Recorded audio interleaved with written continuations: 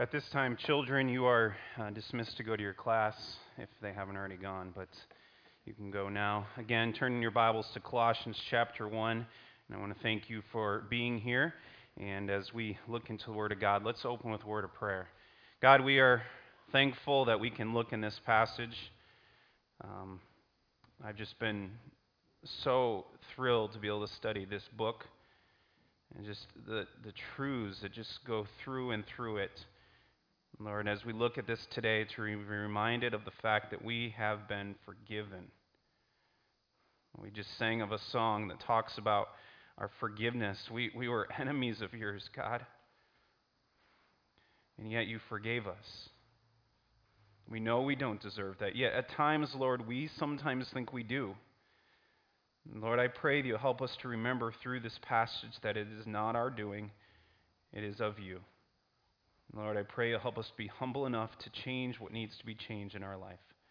We ask this in Christ's name. Amen.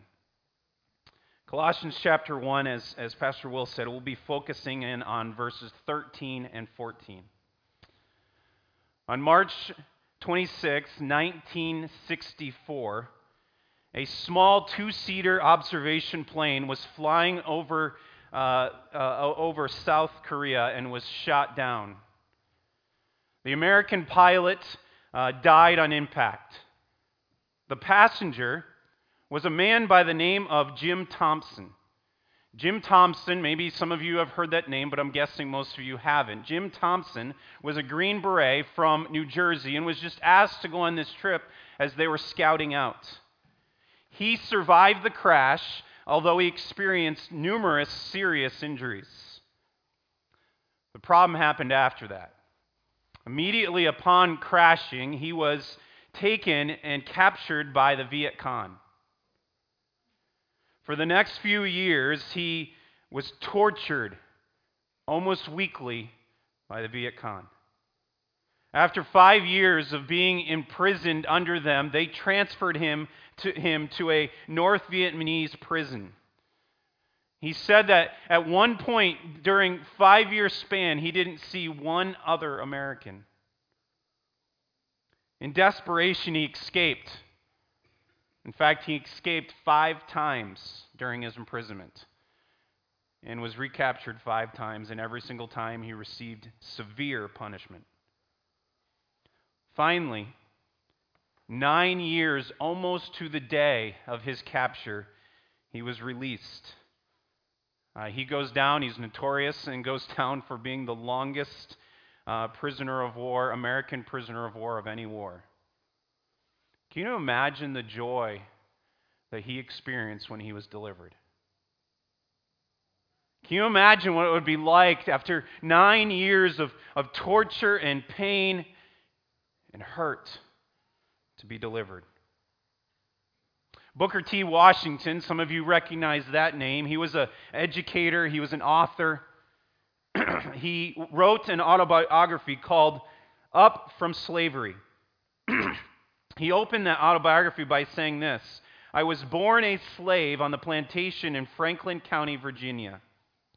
In this book, he talks about when he was 9 years old, and listen what he says. He remembers this scene as a 9-year-old. He says, a man who seemed to be a stranger, probably a U.S. officer, I assume, made a little speech, and then he read a rather long document. Later, I found out it was what's called the Emancipation Proclamation. After reading the document, we were told that we were all free, and we could go when and where we pleased. My mother, who was standing by my side, leaned over and kissed each of her children while tears of joy ran down her cheeks. She explained to us what it all meant, that this was a day that she had been praying for so long but feared would never come. And on that day, Booker T. Washington and his family were delivered. This morning I want to talk to you about being delivered.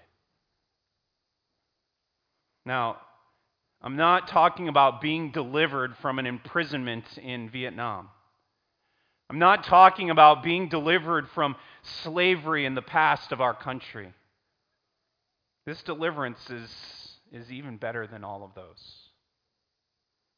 And really what we're talking about today is the essence of the gospel.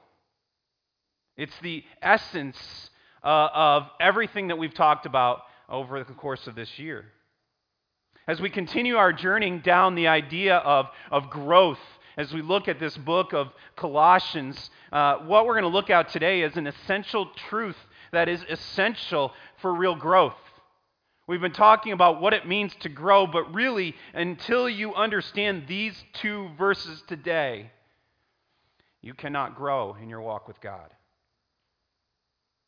We've said this in the last few weeks over our study of Colossians, but unlike many of the letters that Paul wrote to individuals and to churches, he did not plant or interact with this church. In fact, there's no indication throughout the Bible that Paul even visited this church.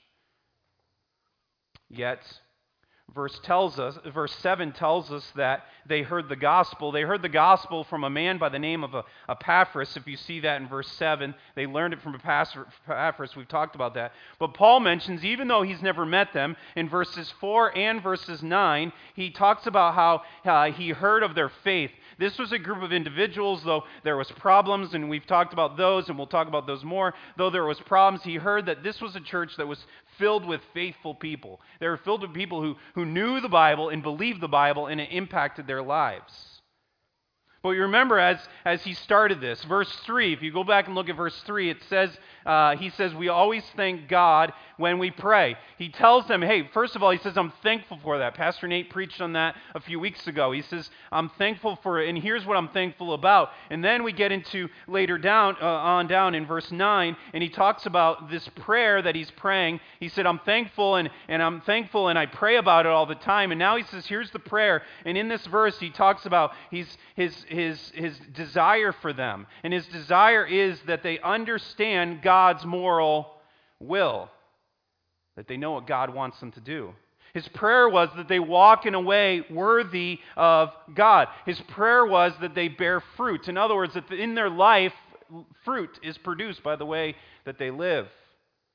His prayer was they would be strengthened each and every day, not through their own power, but through God's strength. And his prayer was that they would be thankful for all that God has done. Now, in verses 9 through 12 is where he talks about those things. But then we come to verse 13. And verse 13 and 14 is the foundation of this truth.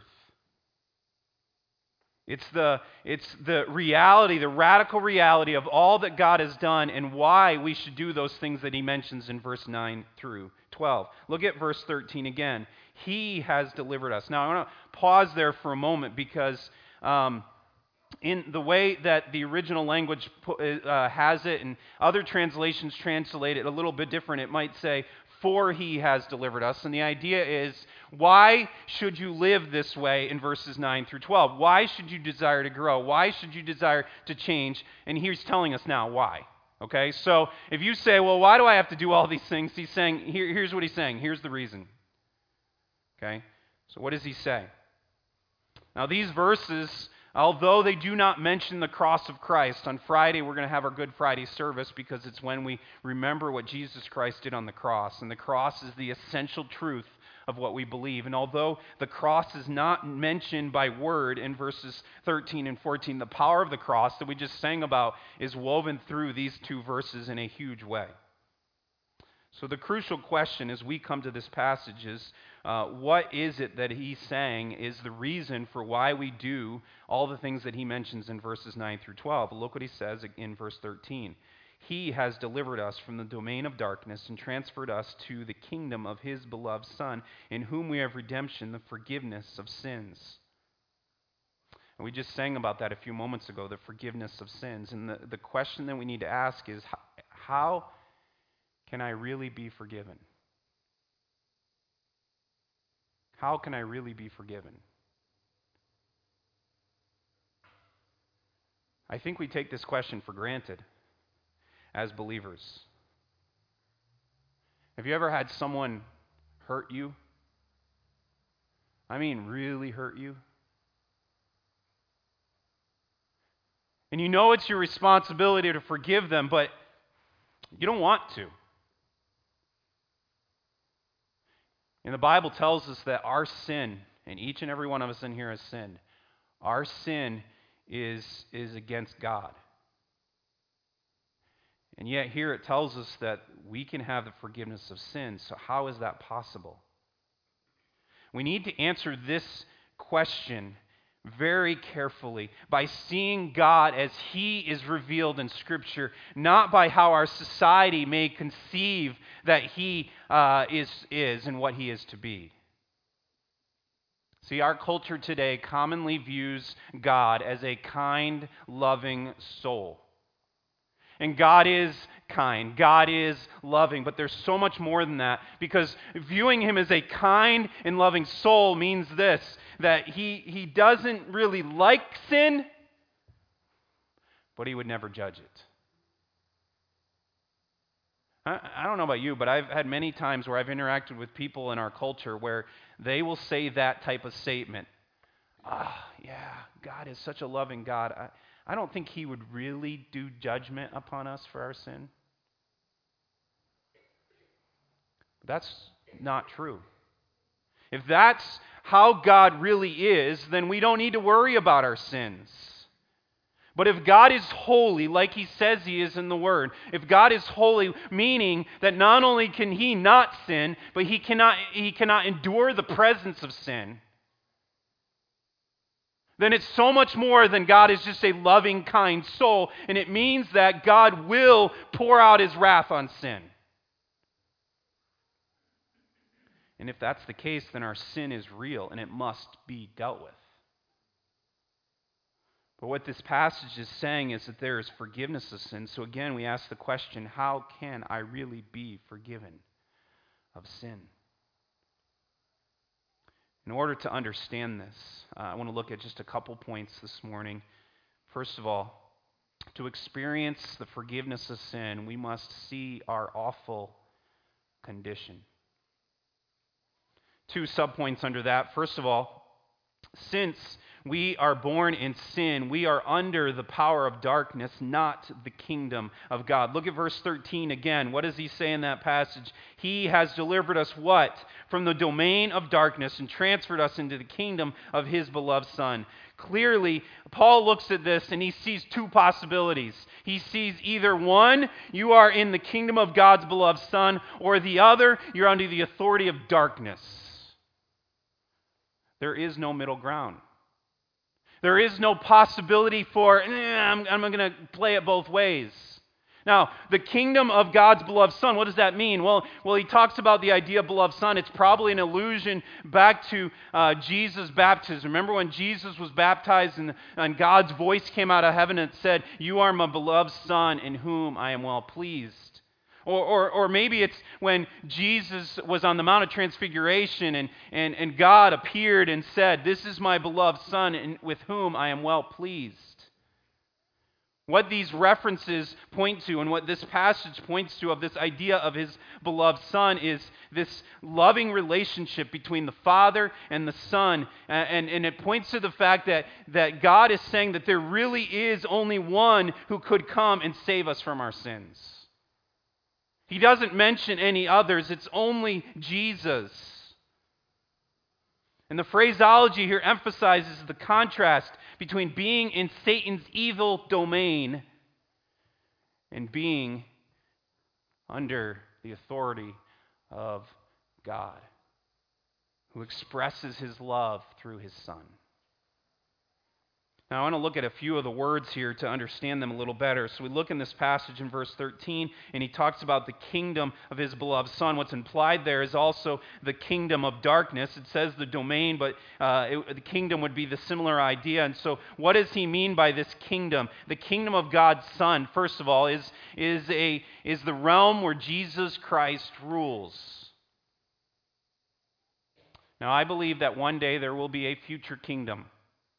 A kingdom where Jesus Christ will return to earth and He'll reign on earth for 1,000 years. That is not what's being talked about here with this kingdom of God's Son. What I believe is being talked about here is something different. The idea here is that those that are submitting their will to God and those that are submitting their lives to His lordship are in His kingdom.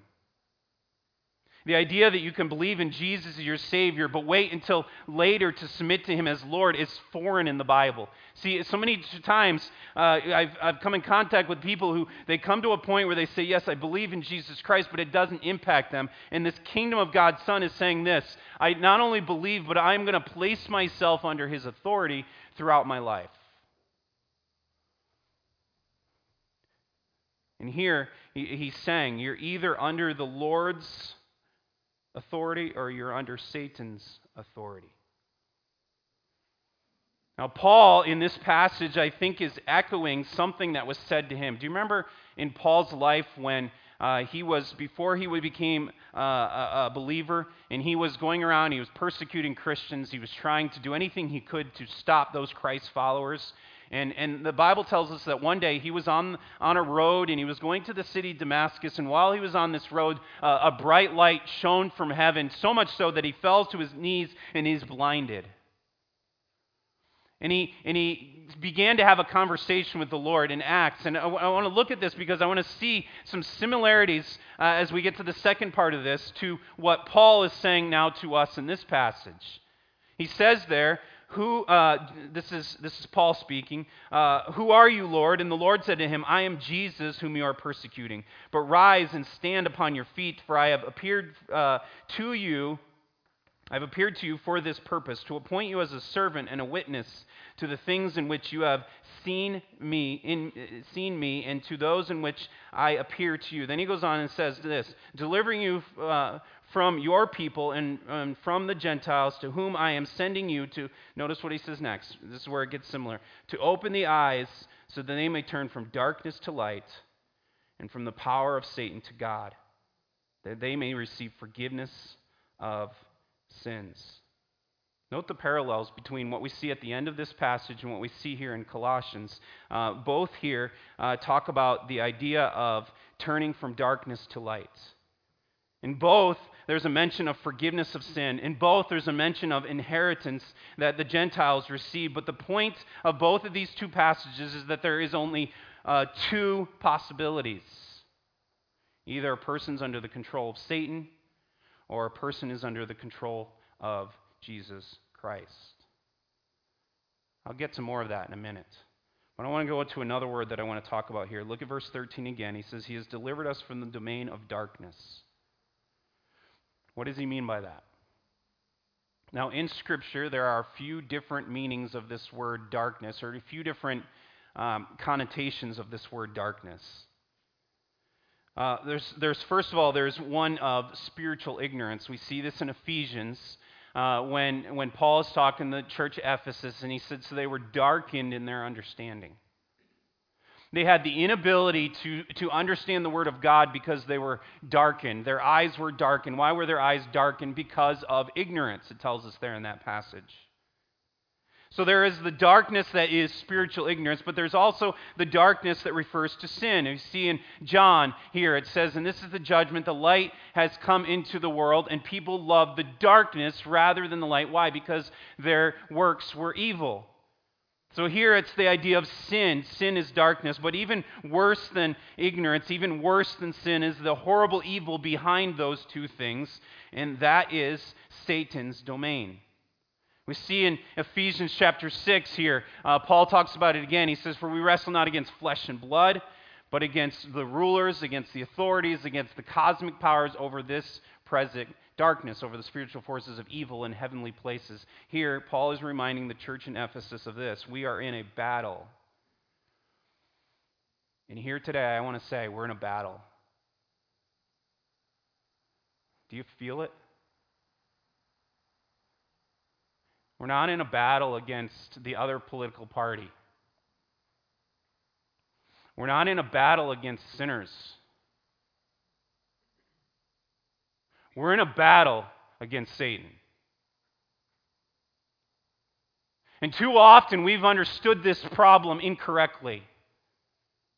And here he's telling us in this passage, he has delivered us. But what is he telling us? He's telling us there is only two possibilities there. Either you're for Satan or you're against him.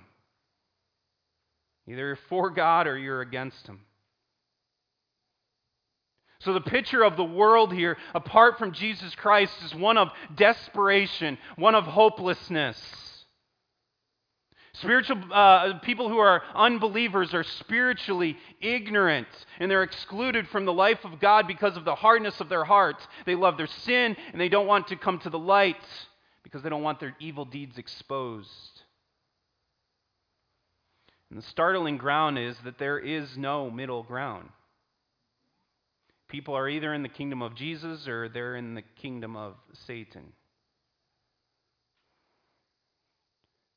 And here's the thing, is there are the people in the kingdom of Satan who are, we're talking about some relatively good people. Nice people. You know what I'm talking about, your neighbors, some of your coworkers, some of your family, some of your friends.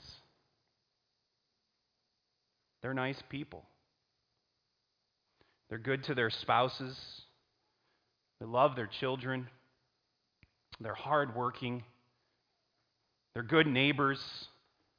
They're good citizens of our country. They're not lawbreakers. Many of them are church attenders. But they're living under the domain of darkness. You say, why are you emphasizing this so heavily? The reason is unless we diagnose the problem correctly, we will apply inadequate solutions. Let me give you an example. Okay, let's say I hop in my car tomorrow and in my garage and I start it up and it's making some really loud, weird noises that I've never heard my car make before. I'm a smart guy, I can figure this out, and so I get out of my car and I go and I pop the hood and I look in, and while it's running I look and there's a part over here. Honestly, I don't know what it is, but it's rattling really loud. And it's bumping against another part and it's making all sorts of noise and stuff spurting out of it, and I go, that looks bad. So I turn off my car and I go and I get some tools and I say, that part's the problem. So I remove the part and I throw it in the trash and I hop in my car and I say, I've solved the problem. Have I? No.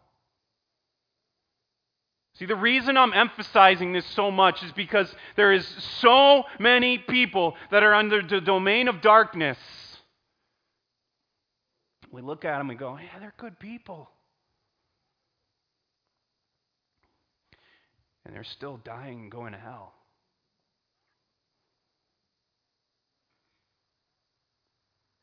And but they're good people. And we're not diagnosing the problem, and so we cannot do that.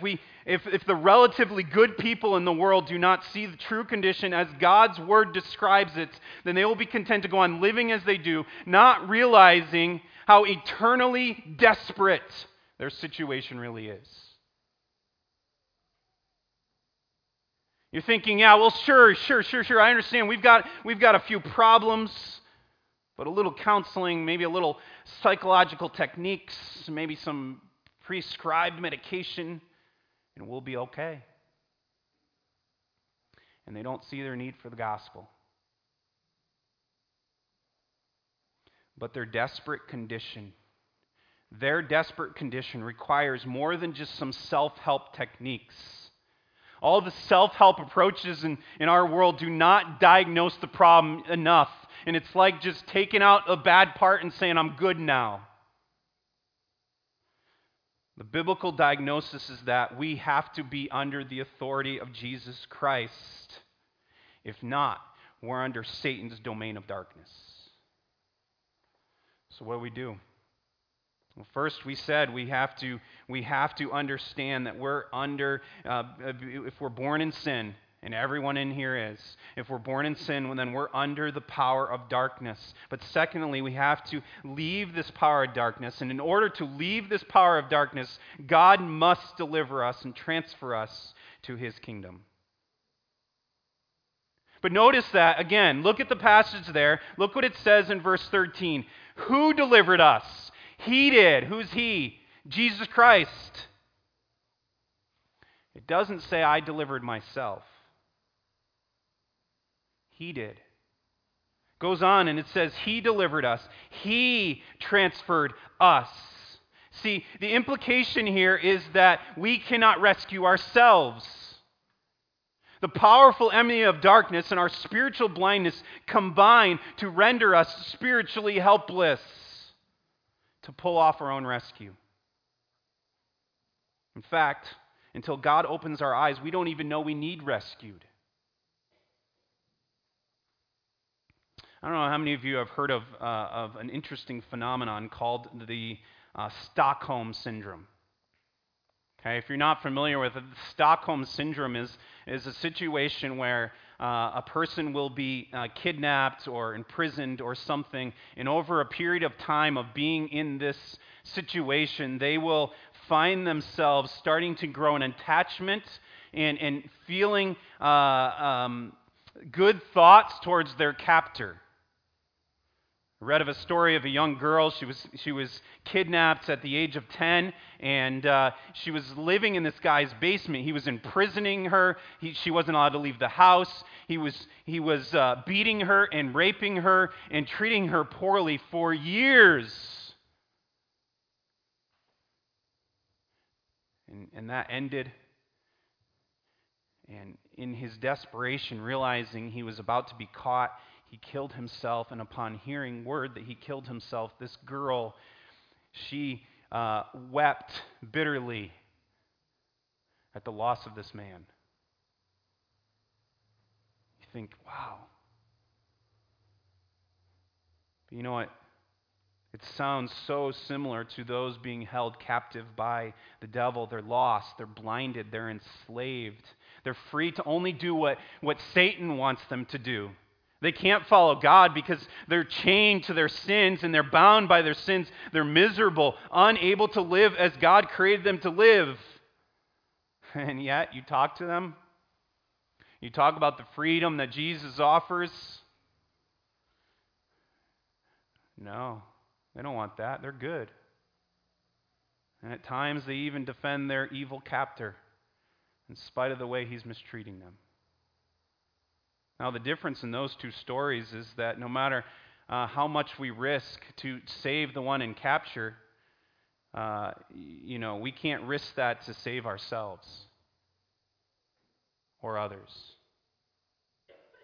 Therefore, we look at this and we see that He is the one that has to deliver. He is the one that has to rescue. And so we can simply say that salvation is from the Lord. It's not due to our self-efforts. It's not even a joint effort. It's God's doing. That should be humbling to us.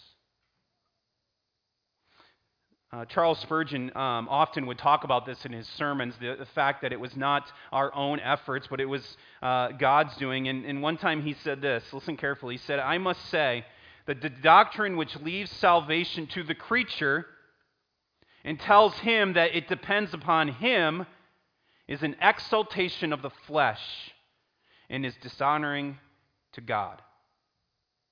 But that which puts in God's hands man, fallen man, and tells man that though he destroyed himself, yet his salvation must be of God, that doctrine humbles man in the very dust that he was born. Then he is just in the right place to receive the grace and mercy of God." See, we must first understand that we are under the domain of darkness. But the second thing we must understand is that it's only God that can deliver us.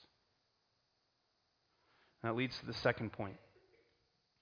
To experience the forgiveness of sin, we must rely on God's only solution. And what is that? God's only solution is redemption by His Son. Now we see that in that passage. He's talking about this beloved Son, and then verse 14 he says, "In whom we have redemption." In Jesus Christ we have redemption. Now what do you think of when you think of the word redemption? One author points out that in our world today, when we think of the word redemption, immediately we think of a religious term, right?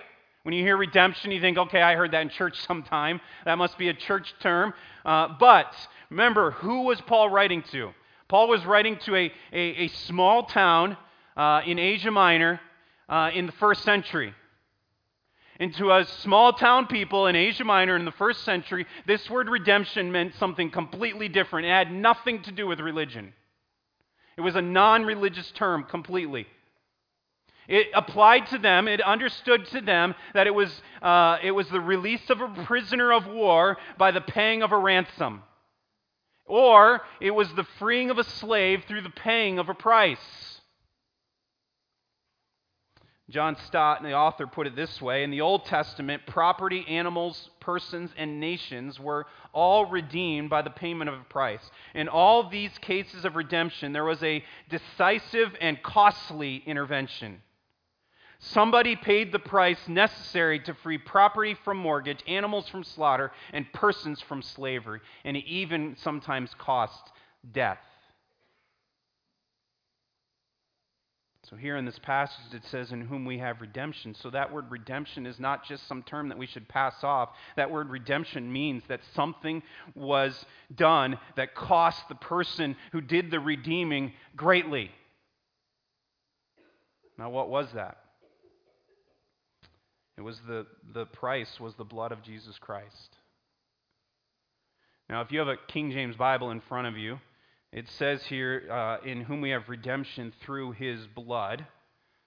That's a nice phrase there. I believe that the writers of the King James got that from Ephesians. In Ephesians it says this: in whom we have redemption through his blood, the forgiveness of our trespass according to the riches of his grace. In the Colossians passage, in the original language, that phrase, through his blood, is not actually in there, but it is implied. It is implied, and I think it's appropriate to understand it to be there, that this redemption happened because of the blood of Jesus Christ. It was because of Jesus Christ, which we're going to be commemorating in just a few days, when Jesus Christ went to the cross and he died. It wasn't just because the people killed him. It wasn't because he was a traitor. It wasn't because he was a blasphemer. None of that. It was because Jesus Christ humbled himself and died for you and for me. And by doing that, he paid the redemption, which was a costly thing. And then he says this: in whom we have redemption, the forgiveness of sins. What's interesting is in Paul's writings, he does not use this term forgiveness often. But he uses it here. And I think it's possible he used it here because if we were to go back to that passage in Acts when Jesus confronted Paul on the road to Damascus, we will see that Jesus used that term with Paul. And so Paul is relating those words back, but think about the idea of what's being said there. It means a release not just from the imprisonment, but it means a release from the debt, from the guilt, from the sin. These are huge words. You have been released from sin. We see, first of all, God's only solution is redemption by his Son, but secondly and finally, we receive God's solution of redemption by trusting in Jesus. As the Lord told Paul in Acts when he confronted him, as he was to go and proclaim the gospel to the Gentiles, they would receive the forgiveness of sins, as he said to them, through faith in Jesus. Redemption and forgiveness are both in Christ. We see that in this passage. They are in Christ. They're not of ourselves. They are in Christ. By trusting in him, we receive those benefits which he obtained when he died and rose again. He gave us that opportunity. We cannot do anything to earn God's redemption. We cannot do anything to earn God's forgiveness. You know, sometimes here on this earth, someone hurts us or we hurt someone, and we try, don't we, sometimes, to earn their forgiveness. I promise I'm going to change. I was wrong, and I know I did that, but I promise I won't do this again. But there is nothing we can do to earn the forgiveness of God. It was given to us by Jesus Christ, and we need to trust in that forgiveness. One Puritan author put it this way: God doth justify the believing man, yet not for the worthiness of his belief, but for his worthiness in whom he believed. God does not forgive me because I'm worthy of it. Because you know what? I'm not. I'm not. But God forgives my sins because Jesus Christ was worthy. The author of Hebrews makes it clear the Old Testament sacrifices could never take away sins, no matter what they did. But it says in it says in Hebrews that Christ offered his sacrifice one time, and it obtained eternal redemption. As a result, assurance that God gives is to all who believe that their sins and their lawless deeds will he remember no more. Now, you're here today, you are guilty of sin. I saw a cartoon one time. It was a psychologist talking to an individual who, the typical scene. He was laying on the couch, and he was saying to him, I feel guilty, and I'm having all these problems with guilt. And the psychologist looked at him and said this: Mr. Figby, I think I can explain your feelings of guilt. You're guilty. And that's so true. We're all guilty. The human race is guilty before God. Romans tells us that. Romans says this: all have sinned and come short of the glory of God. But then he goes on in the next verse and says, but being justified as a gift by God through grace, we receive the redemption from our sins. Now, I want to remind you, this passage oozes with the gospel, but I want to remind you why Paul gave us these verses. Because if you look again at the passage in verse 13 and 14, he is telling us then this is the foundational reason why you do verses 9 through 12. So, why is it that we walk in a way that is worthy? Because I owe everything to God. Because I have been redeemed, because I have been forgiven, because I have been transferred from this dark dominion over to this kingdom of a loving Son. And so therefore, I'm going to do my best. And sometimes, you know what, we fail, and then we go to God and say, God, I want you to forgive me. And God does. If you are trusting in the death of Jesus alone for your salvation, then you have been delivered. Just like Jim Thompson was delivered from the Viet Cong, you have been delivered. So live like you've been delivered. Live like you've been redeemed. Live like you've been forgiven. But here's the thing: if you're trusting in anything else, you're still imprisoned to the domain of darkness. If somehow you think because you're here today, you're good before God, then it's possible that you're still living under that domain of darkness. If somehow you think that because you were born into a Christian family, that you're on your way to heaven, it's possible that you still live under that domain of darkness. But you can change that today. Believe on the Lord Jesus Christ, and thou shalt be saved. Let's pray. God, we are humbled by these truths. Lord, I am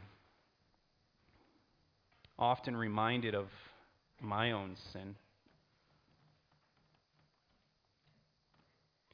Lord, even as we sang the song earlier, The Power of the Cross, and we talked about in our singing about how our sin, God, our sin is what placed Jesus Christ on the cross, so that we can be forgiven. Lord, I pray for those in here this morning who are still holding to some other thing other than Jesus Christ for their salvation. Lord, I don't know who they are. You do. I'm not naive to think that every single person in here is called upon your name. Lord, I know there are probably some in here who have not. They're still holding to the fact that they're a good person or that they read their Bible or those type of truths. But Lord, I pray that you will work in their heart. But for those, Lord, that have placed their faith in you, I pray that you will help them to see then it is because of that. That should be the motivating, the guiding factor behind why we walk worthy, why we bear fruit, why we are strengthened in you, why we are thankful in all circumstances. Because we've been so blessed by your redemption, by your forgiveness. Lord, I pray that you help us. Convict us of those areas that we're still holding on to. We're not allowing ourselves to act like people who have been forgiven. Lord, we thank you for this word, and we ask this in Christ's name. Amen.